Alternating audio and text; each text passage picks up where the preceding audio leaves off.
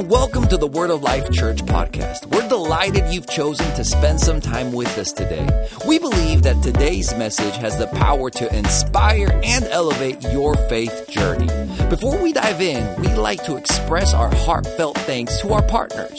Your generous contributions make it possible for us to continue spreading the gospel, serving our community, and carrying out our ministry.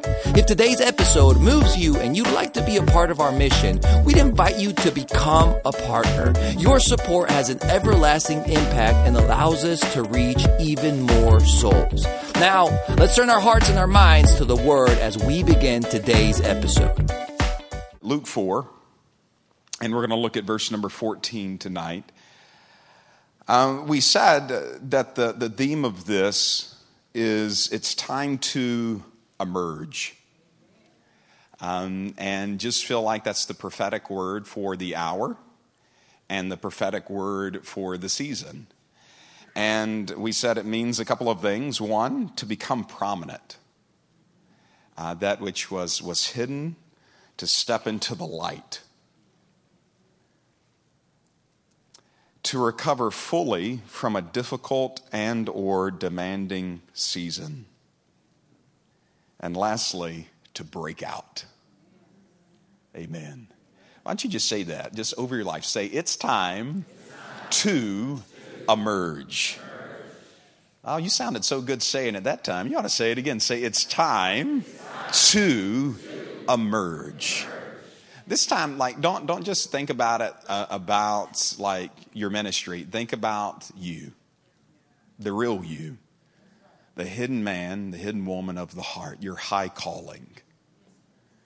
I just say that. Say, it's time to emerge. It is. And so we were using Jesus as a case study because there was a time where people would have looked at him and just seen him by the flesh. They would have seen him by his gift, his talent. Apparently, he was very good at carpentry. He'd have been a good man. But there was something in him that was more than what the world was seeing, and there came a due season. There came a time for who he was in fullness to emerge. And we're looking at the pattern that the Lord led him on, and we saw that the first thing that the Lord did was take him to the river, which is symbolic of the Spirit of God. And there he left the river full of the Spirit. It's interesting to me because in the day sessions, we've been getting full of wisdom. And in the night sessions, we've been trying to get everyone full of the Spirit. And it seems like in ministry for the past, 10 years or so, there's been an emphasis on being full of wisdom. And I've often found in my life the spirit of Solomon and the spirit of David at war. I became a pastor full-time at 19, and everyone always told me what they were praying for was wisdom. And that became a chief cry of my heart. In reading, the story of Solomon, you see he gets down on his knees and he asks God for wisdom, and it pleased the Lord. And he said, because of you, you've asked for this thing. I'll not only give you wisdom, but I'll give you riches, honor, and life, and victory over enemies, and all of these other types of things. And that became a real strong hallmark in my life. And reading became something that I gleamed towards, enjoyed. I naturally have a tendency and a mind to kind of gravitate towards systems and strategies. And as we identified on the first night, the jawbones. I like not only the fresh bones, but I like digging through the pile and seeing what used to work, like that side of things. But when you look in the book of Acts, you see that the spirit of wisdom came second. The first thing that they said was search out for men and women who are filled with the Spirit. That's the spirit of David, the spirit of a worshiper. The spirit that is fine in the middle of everyone to put on the ephod and to take off the garment of a king. Zeal for the Lord. Passion for the Lord. Worship for the Lord. The book of Psalms came from David. The book of Proverbs came from Solomon. And what I would ask is, in your life, which one is coming first for you? The spirit of wisdom or just the spirit of the Lord? Because the spirit of wisdom is key, but if Solomon kills David, it'll never produce the right offspring. The spirit of David came first and produced the spirit of Solomon. But when the spirit of Solomon came on the earth and its heart was divided from worship and began to have an affection for other things, it did not produce David. It produced a split kingdom that could not sustain in the earth. And honestly, this is why we're seeing a generation fall. Part of it is they have grown up with wisdom, but without the spirit. And when you have the spirit of David, it's fantastic if it produces the spirit of Solomon, because we need wisdom. We need jawbones to go to war with. But what we cannot do as ministers of the gospel of the Lord Jesus is fall over into this place where we are leaning on the things of this world more than we are relying on the Spirit of God.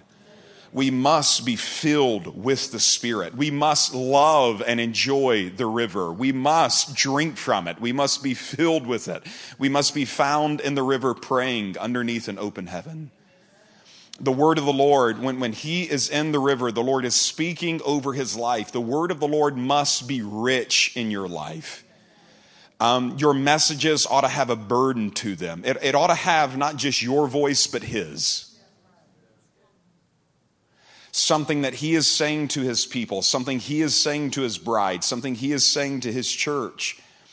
I heard this prophecy many years ago, but I genuinely believe we're in a season where it's coming to pass. But the prophecy went something akin to this, is that John is coming before Jesus, like within the spirit of the church. And when John came to the earth, he came preaching salvation in Jesus. He came preaching baptism, that one is coming after me who is wonderful, and he pointed towards Jesus. And that there would be a wave of churches that's what they did in splendor and in anointing, and they are great. And it's funny how the body of Christ diminishes things that are working. Because there was none born of women, Jesus said, that was greater than John. And out of this, that John was coming, and that there would be a wave of churches that would come with that message of salvation and the goodness of Jesus and the power of baptism and the power of pressing into him, that he will change your life. But that before Jesus came back, John's ministry and those John churches would pave the way for Jesus churches. And Jesus would come with the fullness of the Spirit, ratifying everything that John said Jesus would be, but walking in the power of the Spirit. And I believe we are in that day and age right now. And honestly, pastors, I'm telling you, it's time to make the switch. And it's time to come over this place where we have our wisdom, and thank God for it. Thank God for wisdom. We want the latest, greatest. We don't want to work with the brittle jawbone. But when we swing, whatever jawbone we have, we will swing it with the anointing of the Lord Jesus, because we have taken the time to be with the Lord in the river. Like he is our first love. We love his presence. We could worship all night. The zeal of his house consumes us. That we are walking in psalms and hymns and spiritual songs, that we are staying filled with God's Spirit and coming to that place where we allow the Spirit of God to give birth to the Spirit of wisdom. But we never esteem the Spirit of wisdom more than the Spirit of God. David always wins over Solomon. Amen. We said that's the first step. The second step is after he's in the river, where the word of the Lord is fresh in his life, where the Spirit of God is anointing him and empowering him, and he is filled with the Spirit. The Spirit of God then leads him to confront his secret life and to pave a pattern where God works in his life in secret before he steps out in public. And we talked about how secret devotion equals public promotion. That we work on the work, but God works on the worker. And God is more interested in who you're becoming than what you're obtaining. And so in the mount where he's walking in temptation, there is a secret life that is on display before the Lord as saying no to temptation, pulling away from the threat of the enemy. And when he steps out of that secret devotion, he walks into public promotion. And I think this is one of the things that people don't understand. It's like, a lot of the times when we watch ministers and ministries, you see gifts and talents and not anointing. And I don't mean that negatively, because God is the author of all gifts and talents. And there is phenomenal gifts and talents in the earth that are literally graced by God in the way that they are built. But it's one thing to have a vessel. It's another thing for a vessel to be full of new wine and full of new oil. And so we copy the pattern that's been set, and we copy those things that have been set. But we're not seeing that there is something different that is not of this world. That is the power of the Spirit of God that can draw in what we need. And we should have not just a story of good preaching, but we should have a story of what only God can do in our midst, in our churches, in our ministries, and in our services. And it's time for that. But it's going to be found in secret devotion. It's going to be found in this place where we are laying aside weights and sins that so easily beset us and running the race that is set before us. It's going to be found in that place of surrender. And so let us be found in the secret place, Father. Let me be found in the secret place, Father. Father, let us be vessels that are fit for your use. You know those who are yours. Let us be yours in the name of Jesus. I just hear in my heart, Moses, it is time to throw down your staff. Elisha, it is time to burn your plows.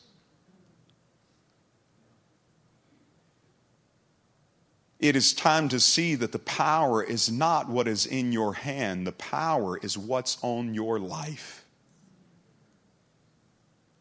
Father, let us be found in the secret place. In the name of Jesus. The third thing that we see is when he comes out of this secret place, the Lord has him stand up and do something. And watch what this is, because this is the third thing. Luke chapter 4, and let's look here in verse number 14. And Jesus returned in the power of the Spirit, and the news about him spread through all the surrounding district, and he began teaching in their synagogues and was praised by all. And he came to Nazareth, where he had been brought up. So these are people that are familiar with him. They have gotten so familiar with him because they've seen him ever since he was a child. And we're going to get to this, but some of you who have just gotten too familiar with you, you're too aware of your weaknesses. Where he had been brought up, and as was his custom, he entered into the synagogue on the Sabbath and stood up to read. And he opened up the book of the prophet Isaiah.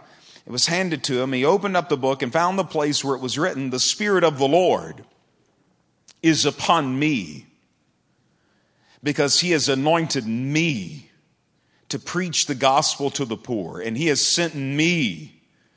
Notice how Jesus is talking about himself. Does this match how you talk about yourself? I'm so what? Fill in the blank. He has sent me to proclaim release to the captives and recovery of the sight to the blind, to set free those who are oppressed, and to proclaim the favorable year of the Lord. And he closed the book and gave it back to the attendant and sat down, and all the eyes of the synagogue were fixed on him. And he began to say unto them, "Today this scripture has been fulfilled in your hearing." And all were speaking well of him and wondering at the gracious words which were falling from his lips. And they were saying, "Is this not Joseph's son?" And he said unto them, "No doubt you will quote this proverb to me, 'Physician, heal yourself.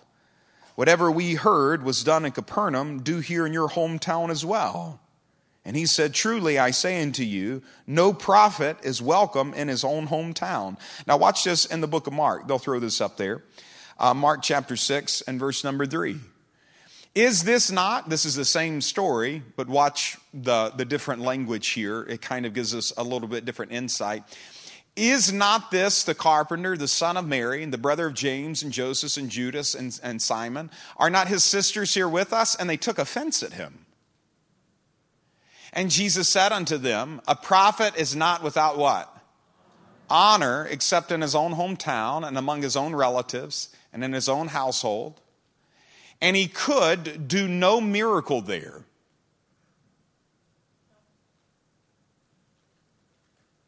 This is a big reason as to why there haven't been miracles. He could do no miracle there, except that he laid his hands on a few sick people and healed them. Honor is bigger than we could ever possibly imagine. The lack of honor shut up what he could have produced in their lives. He could be more to them than he was to them. And it's not because it wasn't in him. It was just they were so familiar with him that because they were familiar, they did not honor. And because they did not honor, he was not able to produce. Now, I'll ask you this question. If a lack of honor shut down Jesus, what do you think it's doing to a husband, a wife, a son, a daughter, an employee? We are more than what we demonstrate to each other. And it's not because there's not more in us. It's that honor unlocks the capacity to receive from the thing that you are honoring.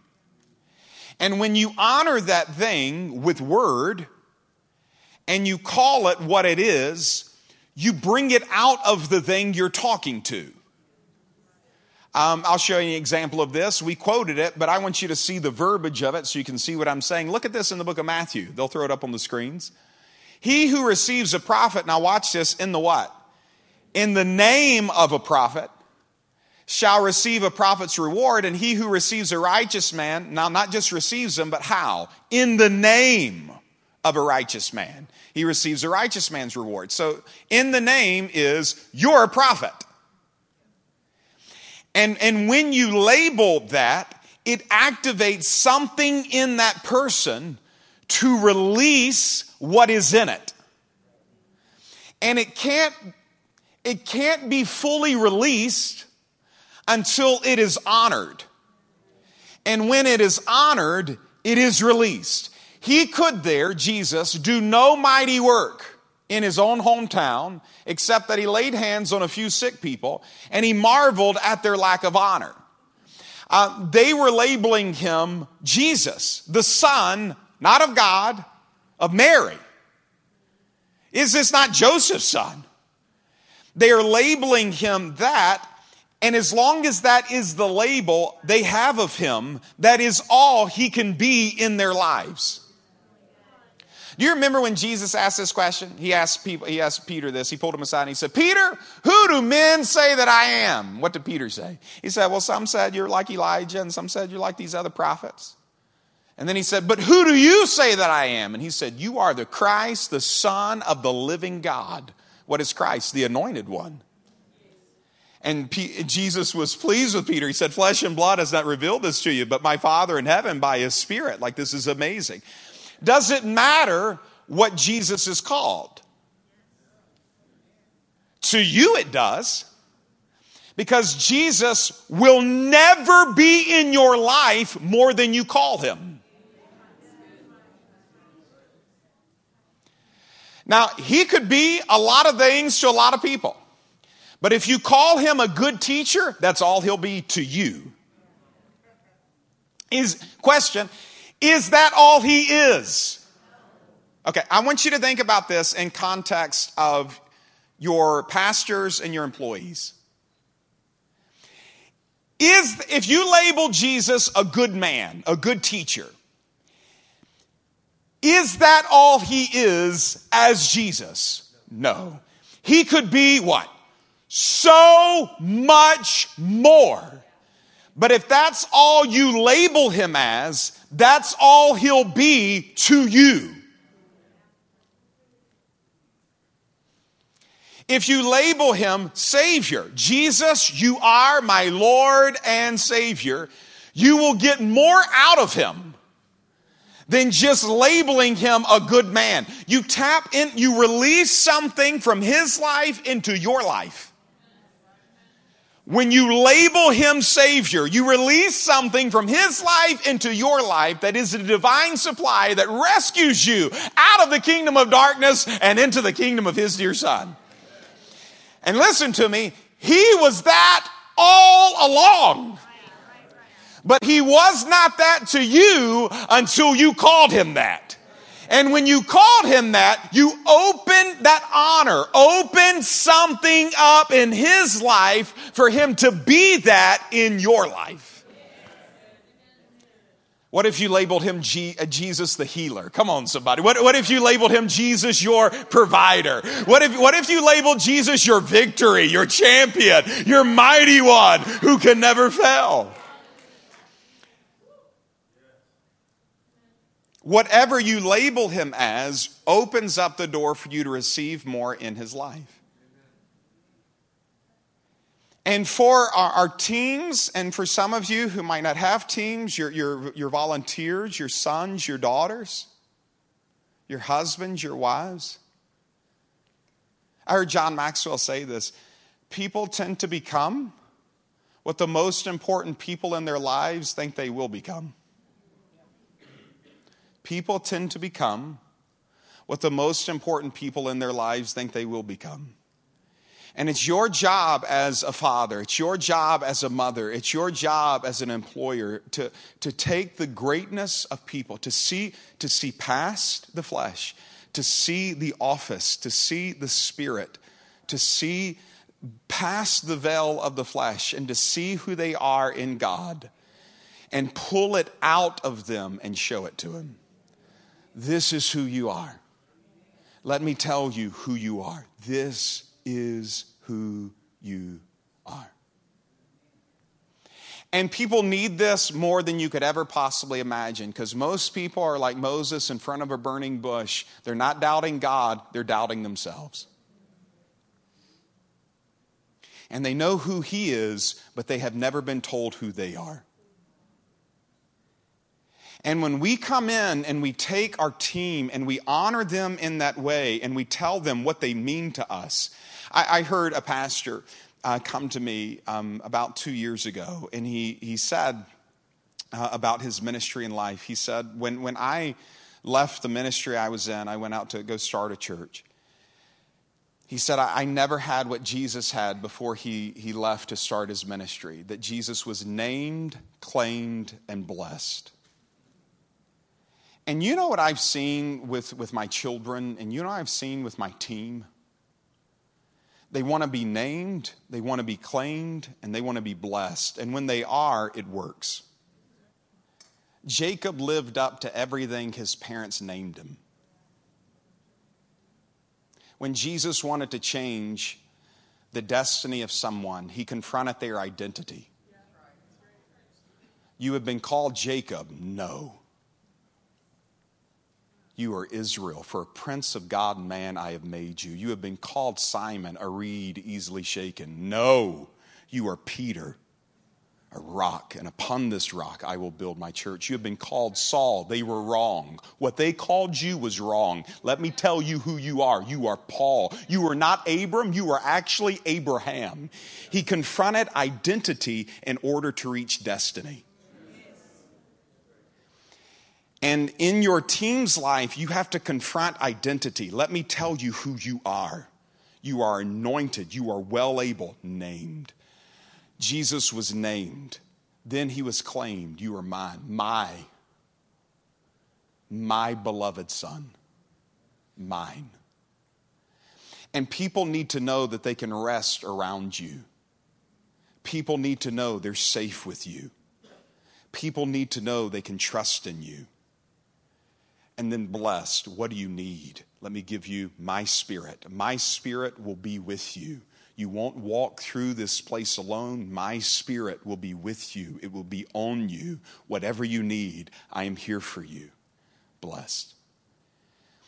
And he said, like, he really saw the need for that. And I'm telling you, he not only had a need for that, there is not a person in this room who does not have a need for that. And if you are over a staff and you are over a team, you've got to give that to them all the time. Let me tell you who you are, because they will rise up to what you say and think about them. But the same is true with your pastors and your leaders. You have to come to this place where in their life, you're honoring them. And you're seeing past the veil of the flesh, and you're seeing gifts and callings and talents and anointings, and you are calling that out. And this is especially true in the context of marriage. That in marriage, the pastors that you're working with, they're not just husbands and wives. They are gifts and vessels to the body of Christ. And there is no more important person than you are in their life. And the words that you speak over them are the words that they will rise up to. And your words will either be boosters behind their back or tripping stones in front of their feet. The words that we speak in the context of marriage are everything in the lives of our spouses, especially for those who are ministers of the gospel of Jesus Christ. And out of that, we have to understand that if Jesus in his own hometown, why his own hometown? Because whatever we're most familiar with, we're typically the most critical of. Whatever we're most familiar with is typically the thing we're most critical of. And I want to encourage you, we can't get so familiar with each other that we are not calling out who they are in Jesus. And that we don't lose honor for the people in our lives that God has placed to be vessels of change, not only in our lives, but in the community. And we call that out and we honor that. And we speak blessing and we speak life. But here's what I want to get at, and I'll close with this. And Mallory, you can come up and we can get a little keys if we can. But we know with our team, we have to honor them to get the fullness out of them. We know with our pastors, with our husbands, with our wives, we must honor them in order to get the fullness out of them. With our children, your children will be every word you label them up with. They will rise to the label you give them. We need to label these things correctly. But what I really felt impressed tonight to end with and to just major on is the honor you have for you.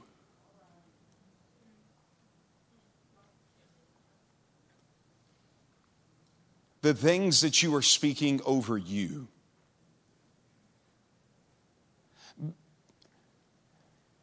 Because if somebody dishonors you, it's all you'll ever be to them.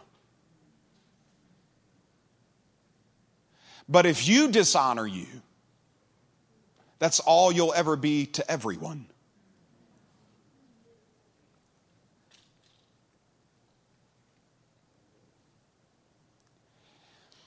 And what I just see in my heart is that some of you have not come to the place where you have seen all you could be in Jesus. That you have gotten so familiar with yourself, that you're so aware of the mistakes that you've made and the limitations that you had, or maybe the times it didn't work. You're aware of your failures. You're aware of the struggles of the past season. And it has made you see yourself in that light, and that's all you see coming out of you, and you have dishonored yourself. And when Jesus came with the Spirit of the Lord on him, after this, in his own hometown, he wished he could have done more. But it didn't end there. He went from there and went on to mighty things. And some of you have come out of seasons where it's like, I wish I would have seen more. And I wish it would be more than it is right now. And like you're looking at that and you were so excited because you came out of the river and you came out of like a season where you were being spoken to of God and so filled with the Spirit. And then you go and it's like, it's going to work. And then you get there and it's like there's no mighty works.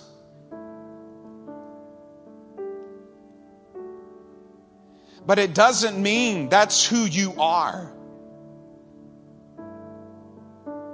Don't let their criticism become your insecurity. Don't allow your frustration to become your identity.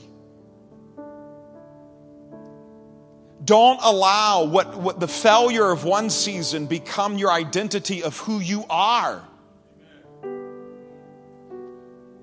Because sometimes it does take time, and sometimes the environment is not right, and sometimes it's just something in the environment that was not conducive for it, but it does not mean that is who you are. And when Jesus is beginning his ministry, you know what he's talking about? The Spirit of the Lord is on me. Why? He has anointed me. The blind are going to see. The captives are going to be set free. Things are never going to be the same because the Spirit of the Lord is on me. And everybody's looking at him and they're like, no, he's not. No, he's not. We know you. We know you. And in there, he could do no mighty work, but it didn't shake his identity. And he shook the dust off of his feet from that past season and said, that will not define me. I know who I am in God. I know who I am by the power of his Spirit. I know his Spirit rests upon me. And he got up with confidence. He got up with a dream. And he got up with a determination to walk in the fullness of who he knew he was in God. And thank God he did. Thank God he did. Thank God Jesus didn't let that one moment define him. Thank God he didn't say because mighty works didn't happen then, they can't happen somewhere else. Thank God he kept going. Thank God he didn't quit. Thank God he believed in what God told him in the river. And you cannot doubt in the river what Satan is trying to take with familiarity. You've got to stand up and believe you are who God says you are. You can do what God said you can do. You can have what God said you can have. You've got to come to this place where you're recapturing dreams. One of the things that the Lord spoke to me is like in this season is so many of you sat in a lot of these sessions and you thought of what you could do, and that was so exciting because the Lord is saying, yes, you can. But if that new jawbone only reminded you of the failure of all the old ones, and it didn't excite you to go take on another Philistine, God is trying to do something in your soul that shows you are who you are by the power of God's Spirit. Believe in that. You've got to irrigate your imagination. I love that. That's been a statement I've been telling Zach all the time. You got to irrigate your imagination. Abraham was told by God he was a father of many nations, and it never could settle in his heart that that's who he was. And God moved in so many other areas of his life, but in that one area, it's like, God, where are you? And as a point of frustration, because who he was in the fullness of his mantle and office was not being demonstrated in the world. So much so they came to God, and maybe some of you have been there where it's like, I thought you said... and you've given me all this, but it's all going to go to a servant and not a son. And he's at this place where you can tell his language confirms his identity. And as long as that's his identity, that's all he'll ever produce. And so what does God do? He irrigates his imagination. He's like, come here, come here, come here, come here. God's so patient. Come here, come here. Let me remind you of what I spoke to you. But God, it's been 16 years. Come here, come here, come here. Let me remind you of what I said to you. Look up at the stars. Can you count them? No, Lord. so shall your seed be. Look down at the grains of sand. Can you count them? No, Lord.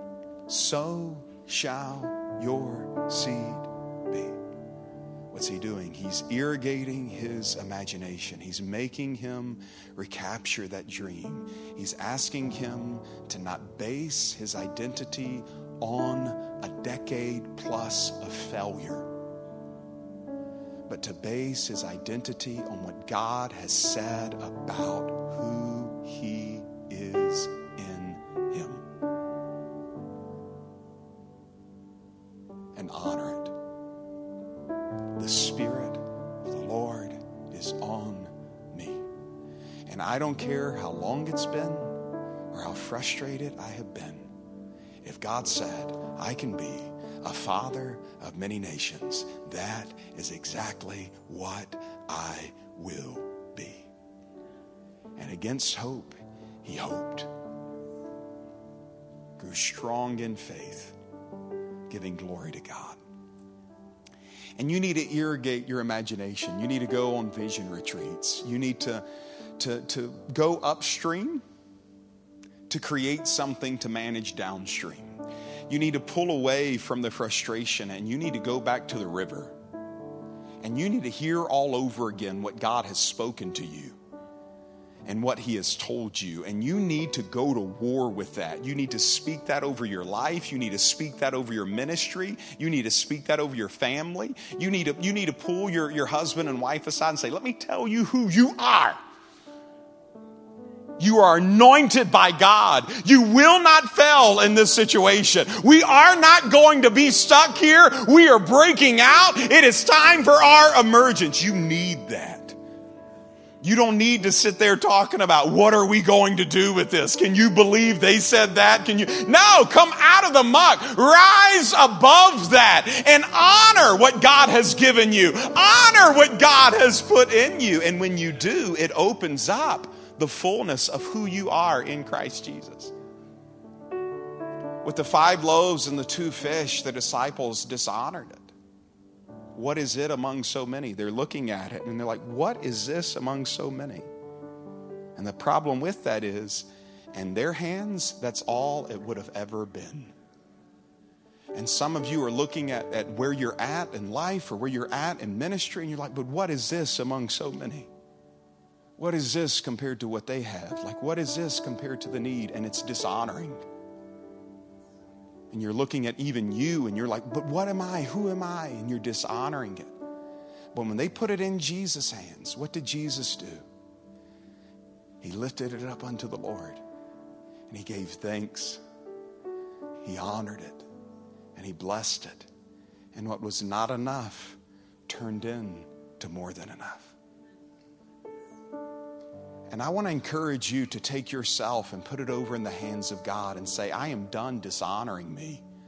I am done talking about who I'm not and what I can't do and how I'm upset and how I'm undisciplined and all of these other things. I am picking myself up and I am saying, the Spirit of the Lord, he is on me. He has anointed my life. I am filled with wisdom. I am filled with the Spirit of God. Hell is moving in front of me. God is moving behind me. Mountain, you move in Jesus' name. You come with that, I'm telling you. The jawbone takes on a different kind of anointing.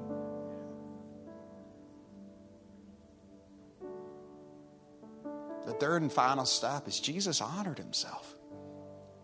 Let me tell you who I am. I am this in God.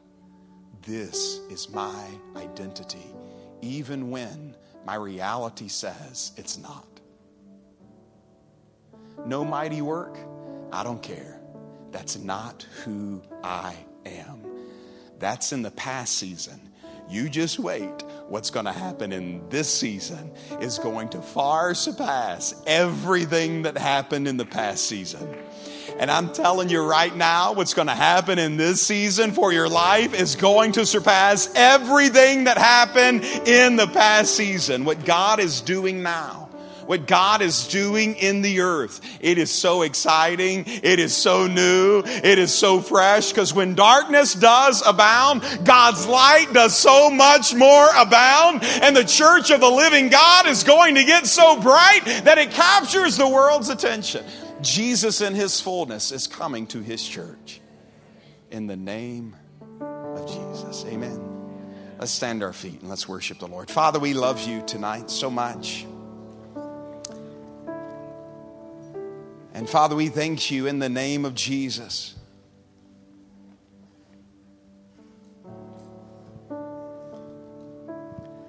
That we will esteem you, Lord, and the work in which you've created in us. In the name of Jesus. In the name of Jesus.